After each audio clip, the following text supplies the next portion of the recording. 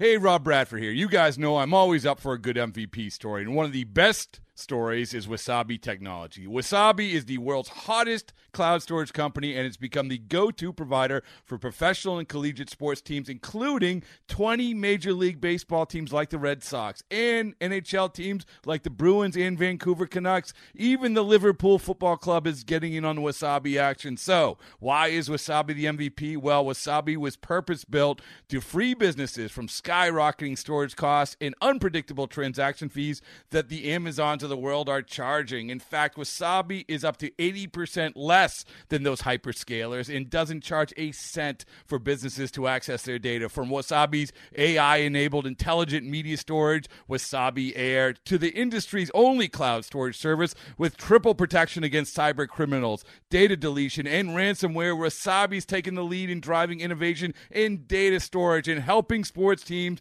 to unleash the power of their data. Wasabi, another Boston-based championship team.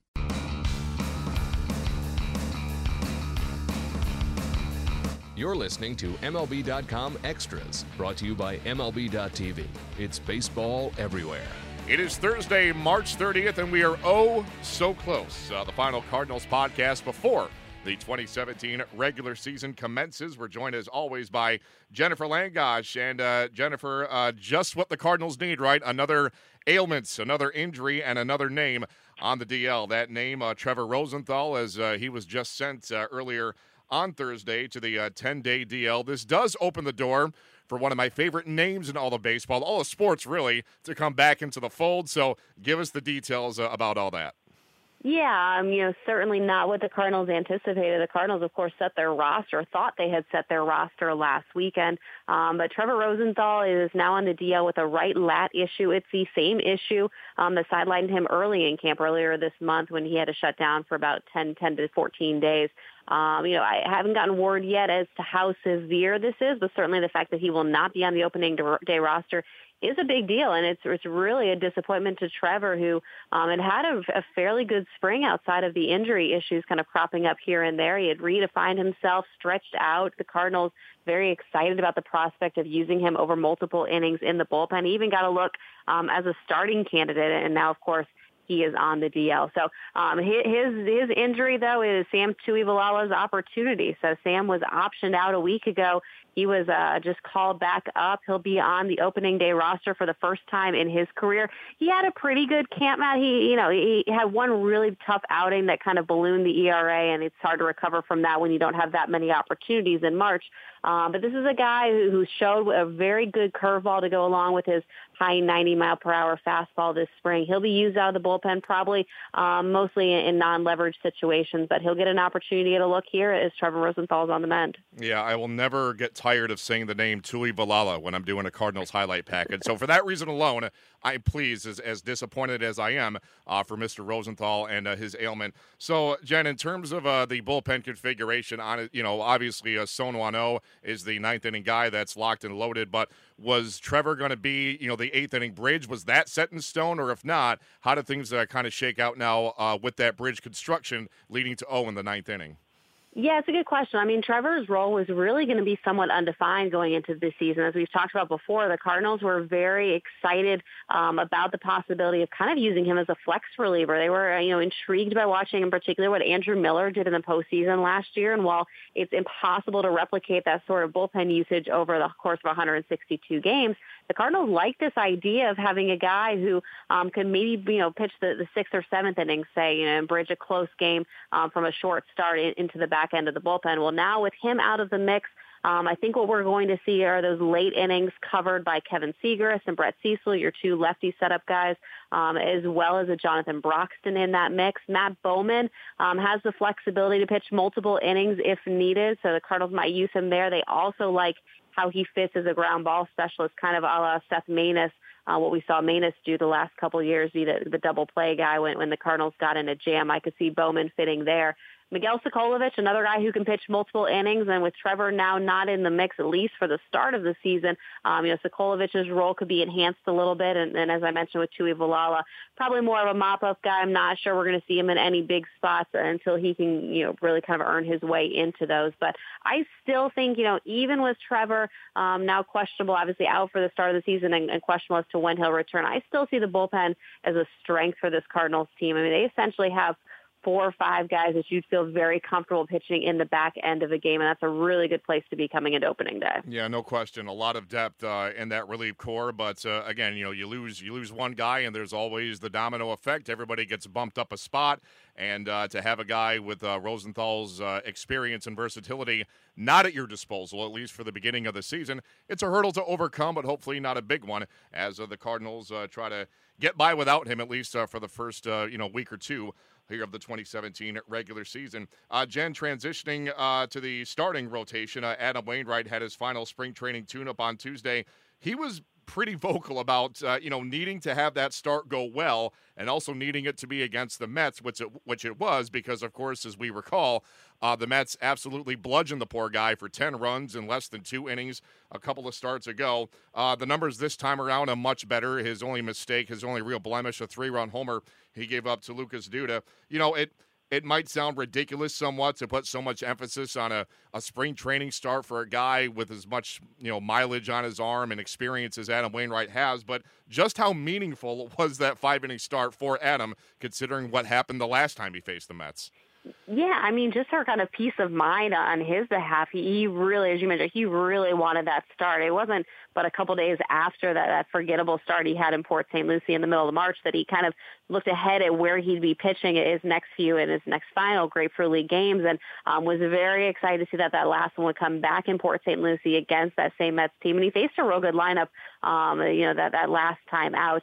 He looked good. He didn't look great. I did think it was interesting that Wainwright acknowledged that his first start against the Mets, he kind of just went out there and pitched without a lot of thought, without a lot of conviction or intention behind his pitches, and quite frankly said that he deserved the outcome that followed because of kind of the lackadaisical approach that he took, which is not something we're used to hearing Wainwright say. This last start, he really treated like he would a regular season start. I mean, he did the same pregame routine. He got up there in pitch count. And he felt really good afterwards. The thing for him moving forward, that if there's any concern, is we still saw quite a few pitches up in the zone, and he needs to kind of bring those down a little bit. And he's just going to have to be finer with his command. I mean, this is not a guy who's going to overpower you with a high 90-mile-per-hour fastball. So he's going to have to be crafty. He worked, of course, on the changeup and the curveball a lot this spring. Those are going to have to be weapons for him. And he's just going to have to get back to maybe kind of like, out-crafting other batters if he's going to want to be successful at the age he is with the repertoire he has. Yeah, it's a matter of, not saying he can't overpower certain guys in certain spots, but that's not going to be his primary game. As you said, he's got to be a little more crafty, outsmart guys a little bit more than maybe he had to in his younger days, and it'll be a very interesting 2017 season for Adam Wainwright, of course. The guy he's going to be throwing the majority of his pitches to, Yadier Molina, no secret there. And a very interesting situation now with Yadi. He's pretty much put the Cardinals on the clock with regards to his contract situation. He said rather bluntly that if the Cardinals do not offer him a contract before the season opener, which is a day before most teams, they play the Sunday night game against the Cubs, then Yadi is not going to hesitate to test the waters in free agency after the season. So I guess the question is, how much pressure is on John Mozeliak right now, Jen? There's a lot. I mean, right now, quite frankly, Yadi Molina has all the leverage in this, and he really did kind of shake things up here with what's been a pretty quiet Cardinals camp, and quiet is usually good because it means things are going well and guys are staying healthy. But Yadi came back from the World Baseball Classic completely re-energized and kind of a little bit youthful seeming after playing with so many young players on that Puerto Rican team. And he is not afraid of becoming a free agent, and he actually, in some ways, kind of welcomes the opportunity so he can find out what his value is. That being said, he says that it's still his priority to try to work out something with the Cardinals. He put that Sunday deadline on the Cardinals, and that did reignite conversations between Molina's agent and Mo beginning earlier this week on Monday.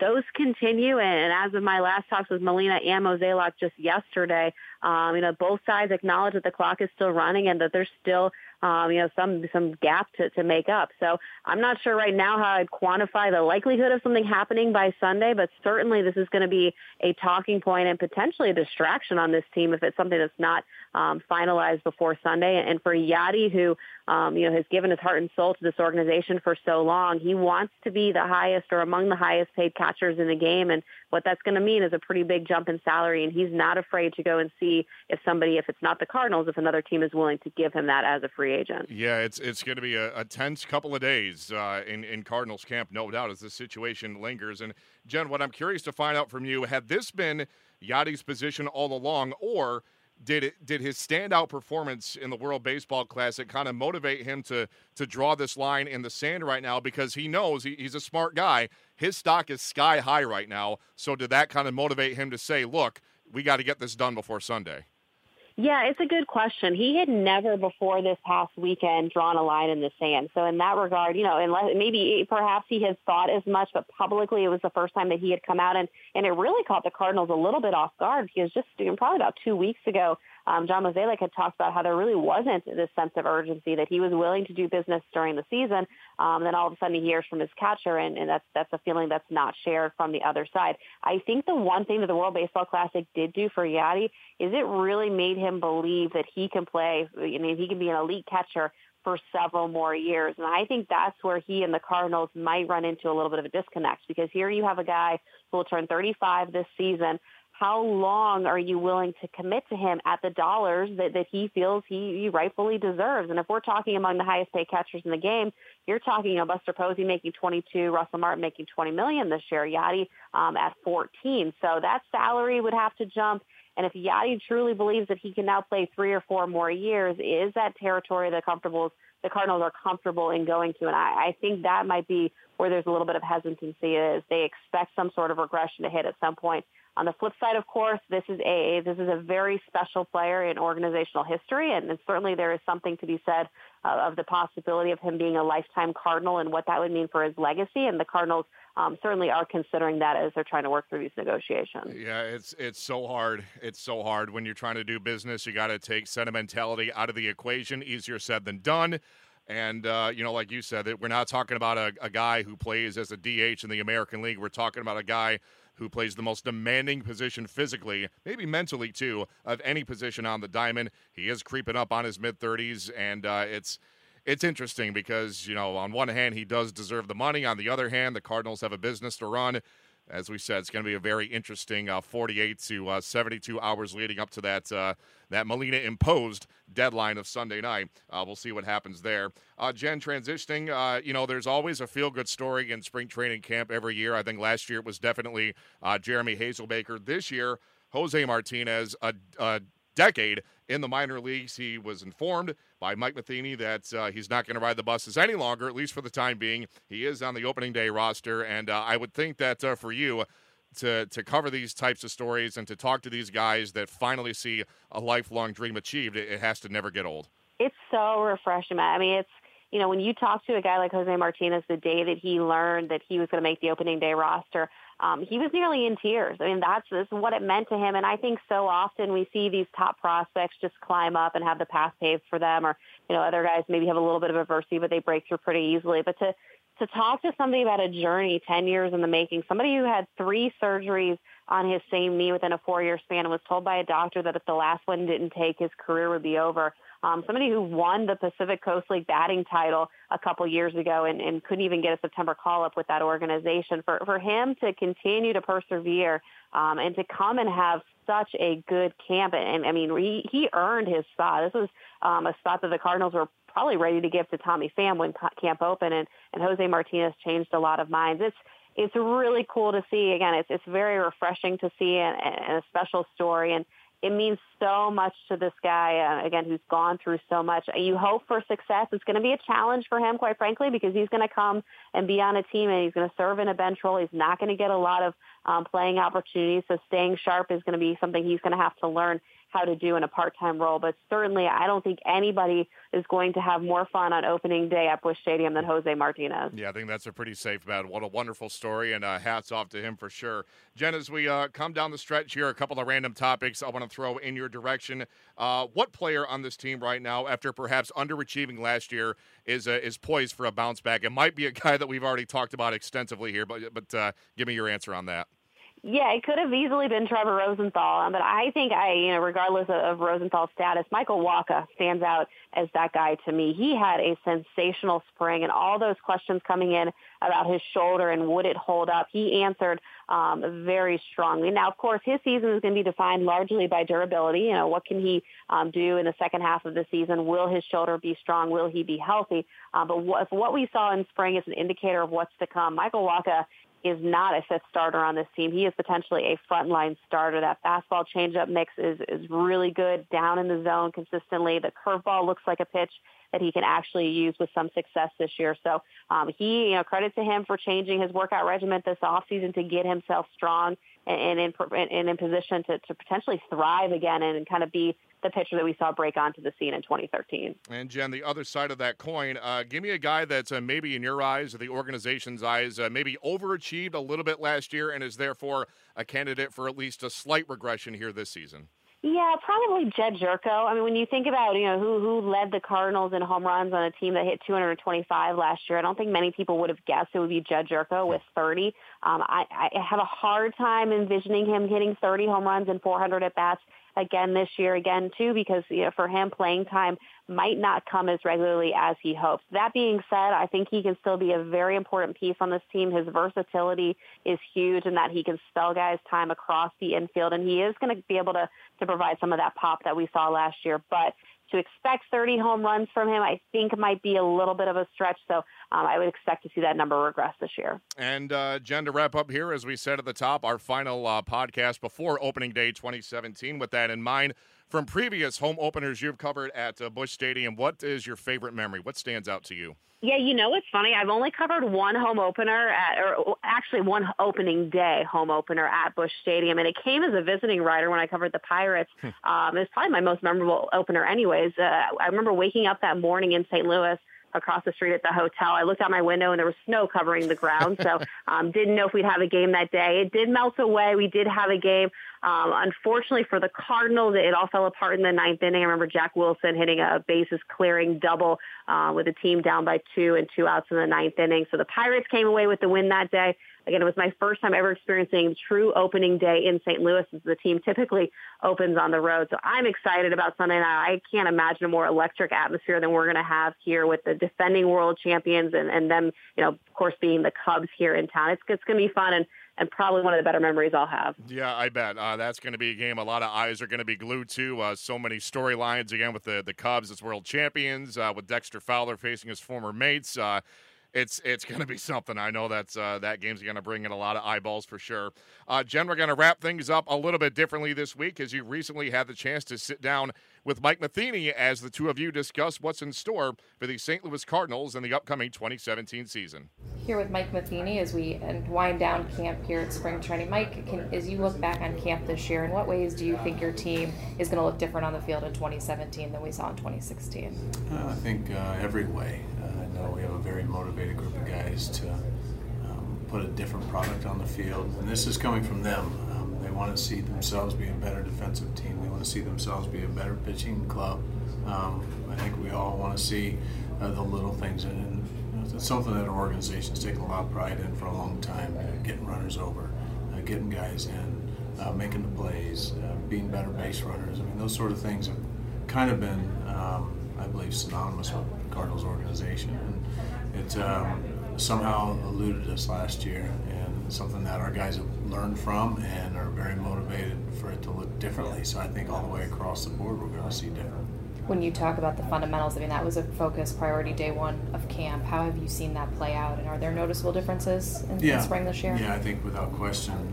Once again, the idea on the bases has been a big focus that we're celebrating, and the guys are buying into that. And, something that just seems so trivial as maybe getting from first to third and how it can change the complexity of the game, how putting pressure on the defense with what you're doing on the bases, how that all of a sudden turns into better pitches that the hitter gets, or maybe a ball that gets past the catcher. And then the defense is just being a little more intentional with the work that we're doing and having a game plan of what each individual needs, the repetitions, making sure they're getting enough, not just doing it to do it, but have a purpose. And really having the guys themselves help define what it is that they would like to see themselves improve on, and then put a game plan together of how that should look in their work. So I think so far this spring we've had a much cleaner game all the way around, and it's something that I know is contagious. So anxious to watch them implement it for our 162 plus. Two of the guys who were kind of intriguing names coming into camp are Michael Wacha and Trevor Rosenthal. Both, we didn't know what we were going to see or what role that they might fit. Can you describe what you've seen from both of those guys this spring and how you do think that fit will be for them? Michael's healthy, and that was our concern. And we're just trying to get him a place where if his arm feels right, this stuff looks different, and it's looked different all spring. So part of our responsibility now is how do we keep him there, and when his stuff's right, he has the ability to really be a dominant pitcher. And so it's going to continue to look at how he prepares in between his starts, how to keep that strength up, how to keep his weight on. I mean, all those things are great challenges for him. So we'll help however we can, and just hope for the best for the health. If he's healthy, he's going to be in a very good spot. Trevor also looks good, and what we were planning was just giving him a little more time, let him throw off not just out of the pen, but even in the starter's role, and kind of stretch him out a little bit. He's responded well. His last outing was very efficient, kind of outing that you could see if we needed somebody to step in at any role. He's getting to the point where he would definitely be a consideration. But we know what we have. When he's throwing the ball well out of the pen, he can be a shutdown guy in any inning. Even the last one, which he's had a lot of success in. Sungwon-Oh's in a great place, but it's nice to have other guys who've had experience at the back end. It just gives us more depth. When Dexter Fowler signed here in December, there was a lot of excitement about what he would bring and the impact he would have. How would you say that's manifested itself in spring, both on the field and in the clubhouse? Yeah, he's electric wherever he goes. I don't know if I've ever seen a personality like his in the game. I mean, just a guy who almost defies cliques. Wherever there's a group that seems to kind of be separating themselves, he inserts himself, and he draws them back to the rest of the group. And it's not like he's making it happen; it's organically for him. He just likes people. You can tell he loves this game, he loves life, and those are just kind of people. I don't care what industry or what company you put him into; it's just going to make people better. On the field, there's just no question. He's exactly what we'd hoped for. What he's doing at this work with the other outfielders and helping the communication and teaching. And then he goes about his at-bats as good as anybody in the game.